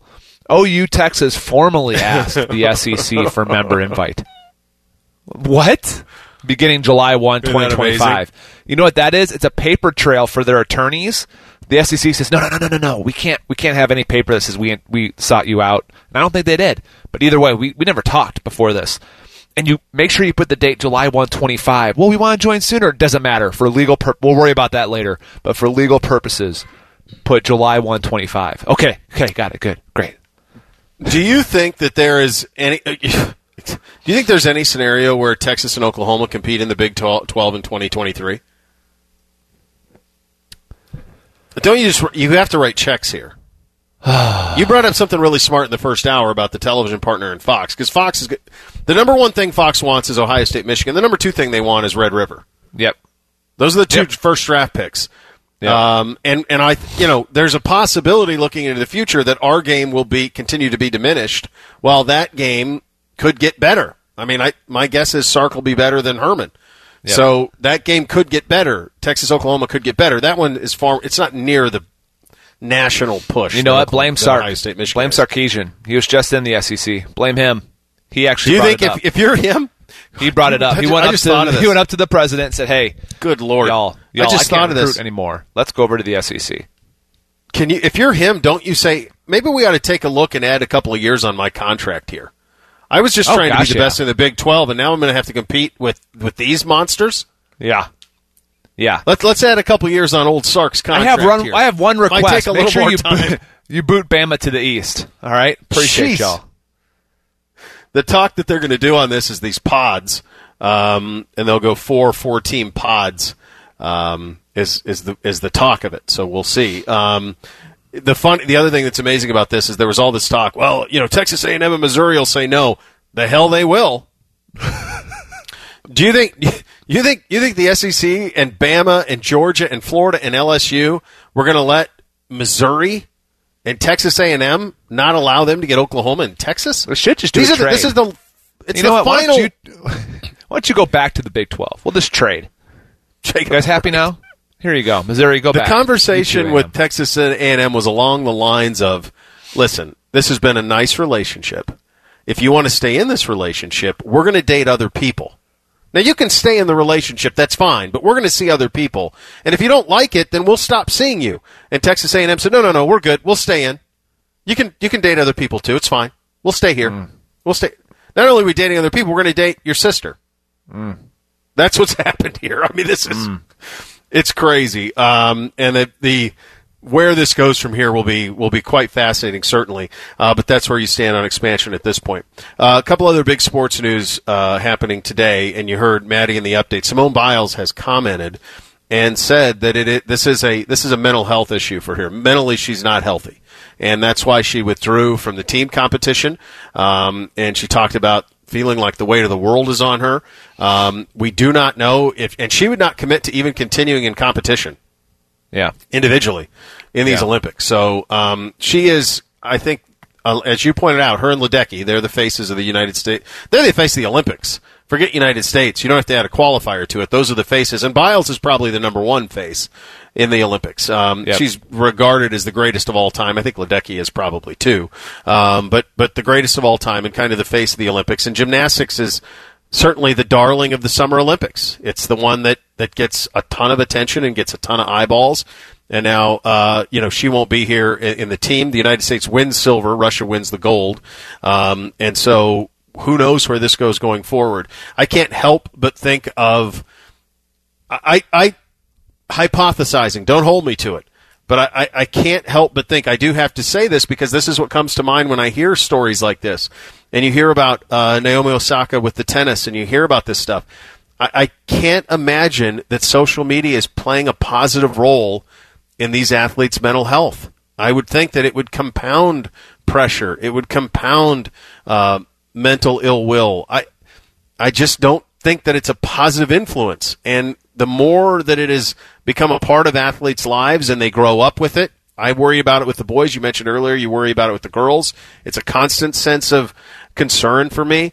I have to imagine that there's a pretty big role that's played by social media here. Yeah, and I think that the main thing too is you can obviously we haven't watched it, but when you see the photos of her cheering on the other girls after she decided not to continue, due to her mental health. And again, I don't want to play doctor, but it almost seems like it had to be. Like if you felt, just put yourself in her shoes, you feel like the world is on your shoulders. The stress level, I can't imagine. The pressure to be perfect, and you decide, I can't do this. I'm not there, right? I'm not there to be able, better than anybody the mental state you have to be in to compete at that level. And once she makes that giant step on the vault, you get the feeling that maybe in her mind it's just like, I'm not there. I'm not in a place to keep going for my team, And making that decision, which had to be an unbelievably hard decision to make, right? Because she's not dumb. She knows the responses to this won't all be positive because that's the social media network we live in, right? You can already tell by certain headlines from certain publications how they're using the air quotes with health issue, and they're trying to, and there already have been some basically saying that she wasn't herself, so she quit. Like, people are nasty, right? But to see her then cheer on her teammates with the passion that she did, at least in photos, right? I don't know. I haven't watched it, right? But the still shots of her cheering it on, it almost seems like there's a weight lifted with the decision. So, I don't know. Trust me, this won't be the last time we hear from her on all this, right? She's going to continue to talk about it. I assume the fact that she's talked about it already, I think shows courage.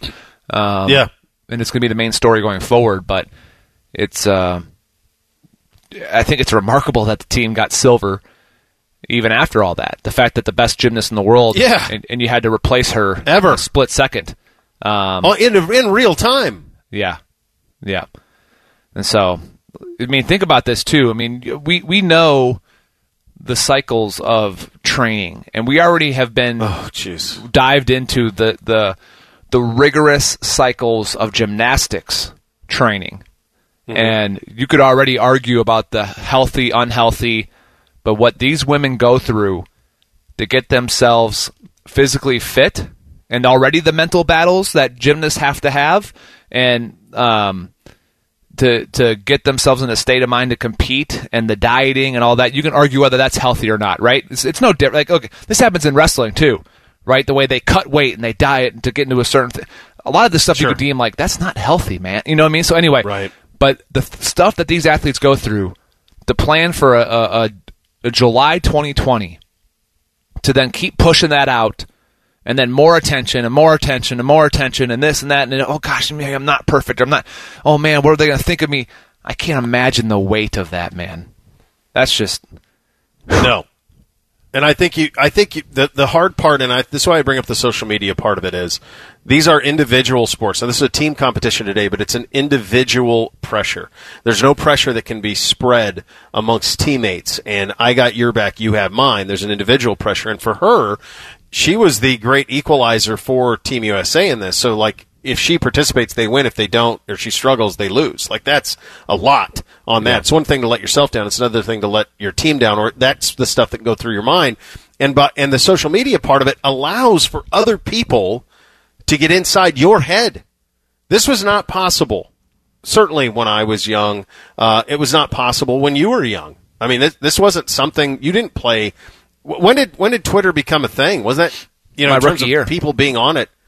Yeah, my rookie year, 09. Rookie year. Yeah, 20, so your Ohio State career was played without it. Yes. You were. Yeah. That you didn't have. I wasn't able to see. Not that anyone was. I would have had to physically go on the ColumbusDispatch.com to even see a headline. Or message boards, that type of stuff. Right, there was no message. You had to seek it out. You had to seek it out. They couldn't get in your phone. Facebook wasn't even that way. Like, Facebook was not newsy then. Facebook was legit. Well, no, you also Laurinaitis.1 at osu.edu. You better have the college login, and you better get in. And then, why'd they poke me? That's weird. What's a poke? I don't know. Is that a new way of flirting? Right. What's a poke? What's relationship status? I got to put this on a website? It was a whole new world. And then, let alone Twitter, I'll put it this way, nobody on Facebook was doing, you weren't going to find a link to an 11 Warriors article with how early Facebook was. That wasn't an option.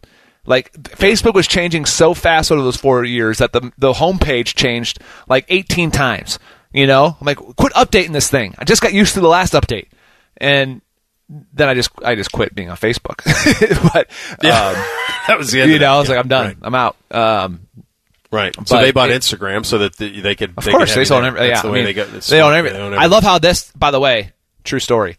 There's I saw this and it was like Instagram on their latest update limited what you want to see. So essentially, I'm like, what? So I go to this little part on Instagram where I go to settings and I go down to security and it might be privacy. Yeah, but anyway, you go down and you kind of look through. And it said, block some sensitive material, all sensitive material, no filter. And it automatically selects some sensitive material. And then the rumor is that Facebook or Instagram is actually, they're deeming what they view as sensitive. And I'm like, no, I'm going to take that filter off. I think I can control what I think is sensitive or not for myself. Yeah. But I saw all these posts one day about I wonder if that's a new update. And I'm like, I don't know what it is, but I don't want you selecting anything on a filter. But the crazy thing is now you start to wonder, for the first time, maybe it's not the first time, there are people out there that when I never used to think, probably when I was in school, if I Googled anything, I would assume that the top websites came up, and now there's so much doubt in our world. It's just incredible. Nobody trusts anybody. Nobody trusts anybody anymore. That's what I found out. No, what fears me about that is that a precursor to letting kids get on Instagram? Right. And have their own accounts. Well, they're trying. I told you that. Yeah, I thought I told you that story where Facebook's creating an Instagram for kids. Yeah. Oh, yeah. Yep. Yeah. Wow. Just absolutely wild.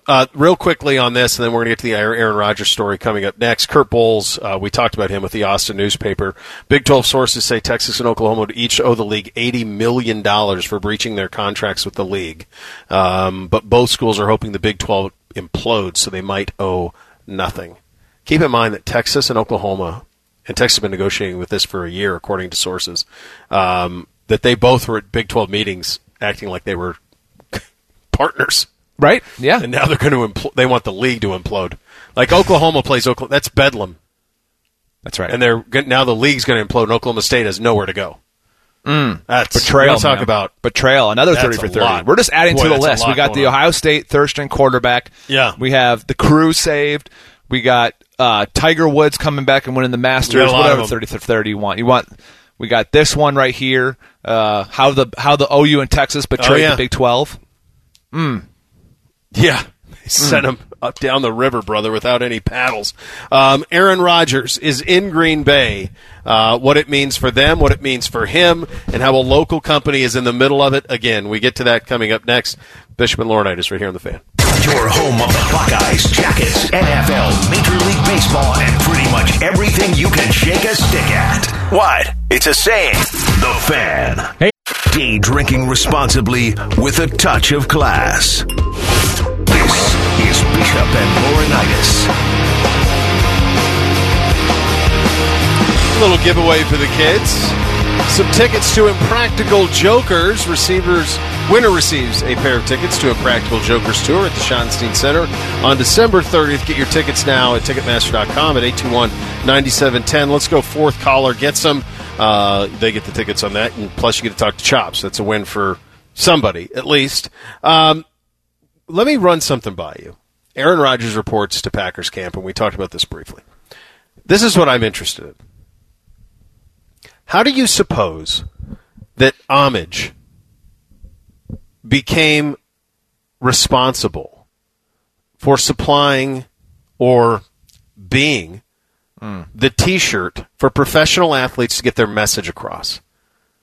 This goes back to LeBron James with the Ultimate Warrior in 2016. We've seen this time and time again. Yeah. Like, they are this is a T-shirt company from Columbus. My man Ryan Vessler started this thing out of a VW bus. Yeah. You've got one. I've got one. I mean, we have him here at the Fan. But, like, Aaron Rodgers this show-up is one of the biggest show-ups of all time, and he shows up in an Homage Kevin from The Office versus Chili NBA Jam matchup T-shirt from Homage. That's right. How did they do that? It's weird, too, is that one of Shelly's, like, friends from high school at Aurora, and I'll probably botch the connection, but anyway, so it's Aurora or Twinsburg, someone that she used to hang out with, right, the group of friends, like, him and another friend from school, like, moved to L.A. and have a clothing company that, like, a bunch of rappers and stuff will post all the time as well. And I just wondered that same thing. Like, she goes, I look at this and I'll be like, wait, they're wearing one of my friend's shirts. And then you're like, how the hell does that connection work? I'm like, I don't know. How does Homage go from where they are to what you just said? I think some of it is, LeBron wearing some of the stuff early on. Where'd you get that? I mean, people knew of Homage when I was in St. Louis. Like, I had a few Homage shirts, but C. Long had a bunch of them. The NBA Jams one people loved, and you saw them everywhere. And you're just like, I don't know, they're comfortable shirts. They're great shirts. And they're very clever. The shirts have a story. Very clever. I mean, the story is amazing, but it's one thing to do clever, cool shirts that are comfortable, which is what they've done forever, but also to become kind of like the mechanism for professional athletes and the biggest stars, by the way. That's right. To get their message across. Yep. I mean, Aaron didn't choose that on accident. Right. LeBron James didn't choose the Ultimate Warrior shirt on accident. It was all very specific, right? Right. And Homage is in the middle of it. Good job out of that. It's incredible. It's really incredible. Very cool. Yeah. Yeah. Very, very, very cool. Rodgers is in Green Bay. Here are the details of it. The concessions the Packers are offering. The 2023 year in Rodgers' contract is the last one of his current deal, would be voided with no tags allowed in the future. So, in other words, this ties him to Green Bay only for this year. The Packers would agree to review Rodgers' situation at the end of the season. Rodgers' contract would be adjusted with no loss of income to give the Packers more cap room now, and mechanisms will be put in place to address Rodgers' issues with the team, which is the people running. Apparently he has no issues with coaches or players. It's really the front office. There's the Devontae Adams part of this as well, as his negotiations broke off, and now the thinking is that those will be put back on the front burner. This is something that you saw was coming. I do wonder if this will preclude them trading him. Or are they more open to that now? Is he more tradable now? Right. Those shades are pretty elite too, by the way. His choices are all quite strong. I mean, look at those glasses. Are quite strong. My gosh. Yeah. I don't know, man. That's he's had a good question. summer. It's going to be fascinating, though. I would think it would open it up to him to be able to. So, good job out of Homage. The NFL's better when Aaron. By the way, for all the player empowerment, remember we spent all the time in the spring talking about that. Aaron Rodgers in Green Bay. Deshaun Watson is reporting to Houston. That's right. No one went anywhere. Nope. That's right. And so Deshaun still wants to be traded. the Texans want the world for him. 3 countries, 5 starters, a couple draft picks. Despite a ton of uncertainty. Yeah. And they're like, well, gosh, if you want that, what do the Packers want for the MVP or the Broncos, Packers deal? What do you want there? It is a – look, we keep hearing all this over and over about, the player movement, and they're going to – if anyone can control it, it's going to be Aaron Rodgers. And remember Adam Schefter saying, there's no way that Aaron Rodgers is going back to Green Bay. And, well, things change. And I wonder if he is more tradable. But still, even if you are the Broncos – you can sit there patiently this season. Like, if you're Elway, you can play out this season. Say, hey, I tried to get Aaron last year, but we'll get him next year. If Aaron still wants out, he'll be in Denver. I mean, it's incredible. Oh, yeah, Miami, too. I think it'll change a lot of teams that feel like they're close. Denver, Carolina, as far as for Deshaun. Like, if there's no legal stuff with Deshaun, you have to think of teams like Carolina wanted them, and so instead, you wait because of stuff. Well, a year later, everything's settled. Maybe we just move or wait a week. Absolutely. No, it'll be for a fun year, fun off season on that front. Big day for the Bengals yesterday. Mike Brown with his yearly meeting with the media. We'll go over some of that. Joe Burrow slinging passes to Jamar Chase. That was cool to see. Ben Baby covers the Bengals for ESPN. He joins us next. Bishop and Laurinaitis right here on The Fan. Telling it like it is, even if that makes you uncomfortable. Common Man and Tebow. Weekdays from 3 to 6. The Fan, Ohio sports destination. The best in the Midwest. You're listening to Bishop and Laurinaitis. All right, time to head out on the Bryant Heating Cooling Systems fan guest hotline with a visit for our good buddy Ben Baby. Covers the Bengals for ESPN. Big day in Cincinnati yesterday. Mike Brown, first time in 18 months that he's had a meeting with the media. Obviously last year because of COVID. So we get, actually 2 years rather, that we get a Mike Brown chat. Ben was there, and so we have that to reflect on. We got to see Joe Burrow slinging passes to Jamar Chase, which was cool as well, Ben. Let's start with Mike and his comments. As you kind of get 24 hours to think back on that, what's still in your head jostling around in terms of Mike's comments yesterday? Yeah, first off, always good chopping it up with y'all. And we got to talk to Mike yesterday at the media luncheon, like you said, first time in 2 years. And there was nothing really earth-shattering, except for, I think, but one thing that did stand out was that he was really impressed with Joe Burrow and had a lot of praise to give him and said that, he was unique, in his focus and his drive.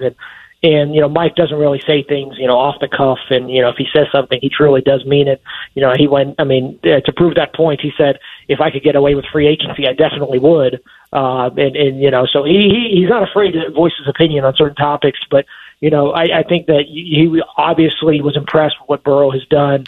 They know that it's how, he expressed Burrow's importance to the franchise, and I think that's probably good for the fans to hear that from the top down there is that that need to go out and make sure that Burrow is successful in any which way. And then he understands that it's important for this team to be good and kind of produce these wins. And the one question he didn't get asked, and we had about 20 minutes with him yesterday, which isn't really a whole lot, but the one question that really didn't get asked directly was whether head coach Zach Taylor will be on the hot seat. But, I kind of asked Zach in a roundabout way, and Zach understood that there's pressure on a year-to-year basis. And, most head coaches, even when they know they're on the quote-unquote hot seat, to them, they always have that expectation that they've got to put a winning product out, and they know what happens when you don't. So, there's going to be a lot of interesting things that storylines to follow this year, but it was good to kind of hear Mike and kind of see what their thoughts were as they approach a big 2021 season. Ben, is it a foregone conclusion that we're going to have Joe Burrow week 1? I saw the quote about how obviously they're not going to put him in there in the preseason at all, and rehabbing was an A+. Well, no duh. Have you seen the kid compete? Of course he's going to attack rehab. But I'm just wondering, is it just a done deal that he will be there week 1, or is there any discussions about maybe nursing him back in?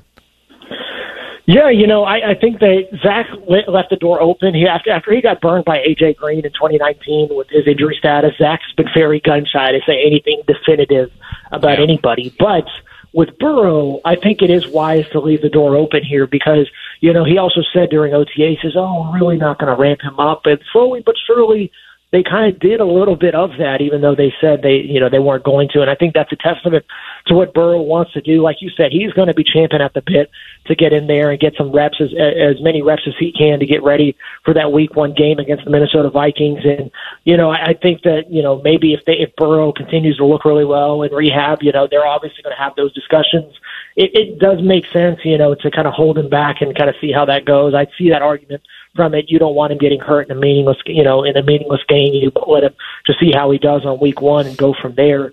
But Burrow's tenacity during this rehab process has truly been incredible. I was talking to folks yesterday, and they were saying that they were just amazed with how much he's kind of went after it throughout this whole process, and his eagerness and his willingness and his ferocity to kind of come back strong from that knee injury. So, we'll see how he looks in camp. Zach said that they're not going to basically baby him in practices. They're going to put him in there at 11 on 11, and at some point you can't be too protectful of him. So we'll see how this ramp-up goes. But, with Burrow, I think that, even though right now they said that he probably won't be in the preseason, you have to wonder if he looks really good, do they change their mind? Does he get a couple series, in that final preseason game? Ben, you got to see him yesterday, right? I saw the video you tweeted of him throwing to Jamar Chase. That's your video, correct? Oh no, that was the Bengals video. They went ahead. Oh, Bengals put that out. Okay. Yeah, they didn't let us. Yeah, I just go ahead and steal the embed code and put it on mine. Okay. Just kind of to tweak them a little bit there, since we weren't in there. We get in there tomorrow. Okay. They got the first peek. Okay. But Okay. Joe's, we know that Joe's been working with the rookies. Zach said that, and he said that Joe has been looking pretty good. If you go back and if you want to break down the video, like I think just about everybody was, we saw the big brace right on Joe's left knee, and we saw him, in that drill that was clipped going 7 on air. So, I think the one thing for me, I want to see what he looks like in these 11 on 11 drills, because we saw him a little bit in 7 on 7 in the final OTA in kind of the 1-day mini camp that they had. But we didn't see any 11 on 11 stuff. They were really limited in that. Didn't do any full speed 11 on 11, if I'm not mistaken. So, now that he's cleared, I think that's going to be the big next step for him. So when training camp starts tomorrow, I think that's what we really want to look at. Ben, I'm wondering, a lot of eyes will be on Joe, but a lot of discussion all off season, leading up to the draft, free agency, all that stuff, was the protection for him. What are those battles? How do you think it shakes out at guard? What are some of the intriguing things you'll be looking for throughout training camp when it comes to protecting Joe in that O-line?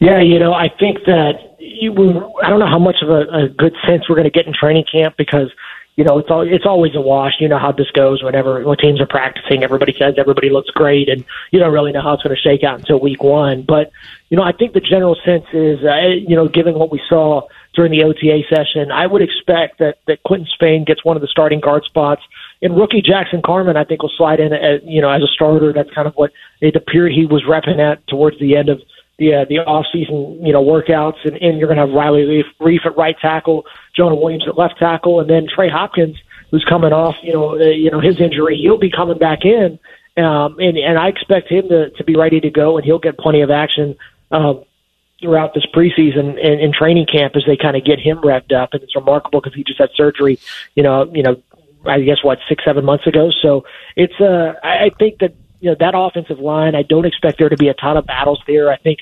Xavier Su'a-Filo and Quentin Spain, they kind of duked it out, and for one of those guard spots, I can't off the top of my head if that's left or right guard, but I believe Jackson Carman did enough to be able to get that spot. I know I saw some projections have him coming off the bench, but I think he'll be a Week 1 starter, and that's going to be a lot of pressure on him because he was playing left tackle at Clemson, and now he's going to come in and play guard in the NFL Week 1. That's a big transition to make, not just going from the college to the pros, but also, having to switch positions like that. And there will be a lot of pressure on this offensive line. I think they know the criticisms. They know how Burrow got hurt and what the national narrative is around this team and around that unit. So there's going to be a lot of pressure on them to come out and perform well.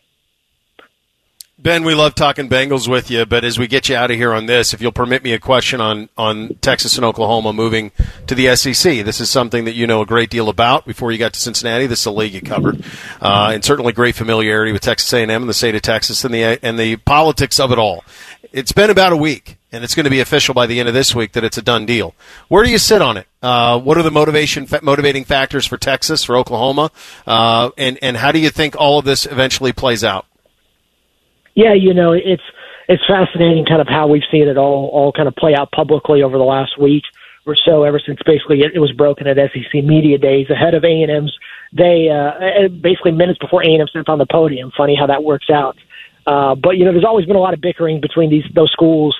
Texas and Oklahoma have ran the Big 12, and basically the Big 12, goes as Texas goes, if we're being quite honest. And, if Texas is strong, the Big 12 collectively is a lot stronger, even though Oklahoma has basically ran the show for a long time. I think this is probably a good move for them at this point, especially when we see how things are going to change. And really, with the NIL coming in, I'm really fascinated to see how this affects funding. I know that, there's going to be a lot of workarounds. And really, I think the one thing that nobody's really discussed, and I think is probably the biggest issue, is how much money are these athletic departments going to get now from boosters? Because you look at it, they were getting hundreds of millions of dollars, and Texas was one of the richest ones. Them and A&M always, brought in the most revenue out of any schools in the country, which is remarkable when given their lack of on-field success. There is a lot of money there. The numbers show that there's more money at those schools than any other school in college football, more than Bama, more than Ohio State, more than whoever you want to name. And now when you look at what's going on with the NIL, if this booster money, if boosters are going to find a way to get money to players and maybe not to the program themselves, programs are going to have to find ways to create that revenue elsewhere. And especially with this TV rights deal coming up, Oklahoma and Texas have suggested that they want out of the Big 12's contract, media rights. The SEC, we know how lucrative it's going to be, and there is going to be a lot of money in that deal, especially when you add in Texas and Oklahoma. Those ratings are going to be off the charts. And, I wonder if this isn't a way to maybe go ahead and offset some of the revenue you're going to lose. But it's going to be fun to watch from a college football perspective that they add a lot to the SEC. Can Oklahoma adapt defensively? I think it's the biggest thing because we know how good the defenses are. But the flip side, I was actually talking to Zach Taylor yesterday. I said, does Spencer Rattler become right now the best quarterback in the conference? And I think right now it'd be hard to argue against it. So it's going to be a lot of fun. I love what Oklahoma does, and we've seen the SEC kind of embrace the spread over the years. So it'll be really fun to watch it play out. But I imagine there are going to be a lot of shoes to drop between now and when all of this gets settled. I would agree. Appreciate your expertise on that, and of course all of your Bengals stuff. Always great talking to you, bud. Thanks for your time. Hey, no problem. Y'all take care. All right, that's our good buddy Ben Baby. Covers the Bengals for ESPN. 3 things on a Tuesday. Up next, Bishop and Laurinaitis right here on The Fan. Keeping you entertained with our vast selection of hot takes and play-by-play for over 25 years. Proud to be your home of the Buckeyes, The Fan, Ohio sports destination. It's First Friday somewhere. That's a big sense of freedom. You're listening to Bishop and Laurinaitis. All right, time for 3 things on a Tuesday. Hit it, Chopper. 1, 2, 1, 2, 3 things with Bishop and Laurinaitis. Sponsored by Custom Air. Custom Air. Custom Solutions. Custom Comfort. All right, this was a real conversation at a flag football coaches meeting for the upcoming season. So, one of the things that happens is that there is a center quarterback running back exchange that gets fumbled from time to time. Now, historically, we've just called this, I've coached this league, this will be my 3rd year, we've called that down. Unfortunately, it's a fumble, and what it does, it forces the kids to really pay attention on the exchange of the football, which I think is kind of important. So they decided that the new rule is that if the ball is dropped, and it's just sort of dropped, they can pick it up and continue the play. But if it's just sort of dropped, oh, buddy. But if it's dropped and it's an egregious drop and the ball is booted, then you reset the play. Oh. I raised my hand. I said, I really think we ought to remove the ambiguity from this. That's right. If the ball hits the ground, it either needs to be down or they can pick it up and go. Or you can't have a situation or live. Whatever. You can't have a situation where it's up to the and the response was, well, no, I think the coaches will operate in good faith. And I said, well, you haven't coached youth sports then. Yeah. Okay. Clearly. All right, Mr. Naive. Please. Ambiguity in youth sports is the end of the world. It is.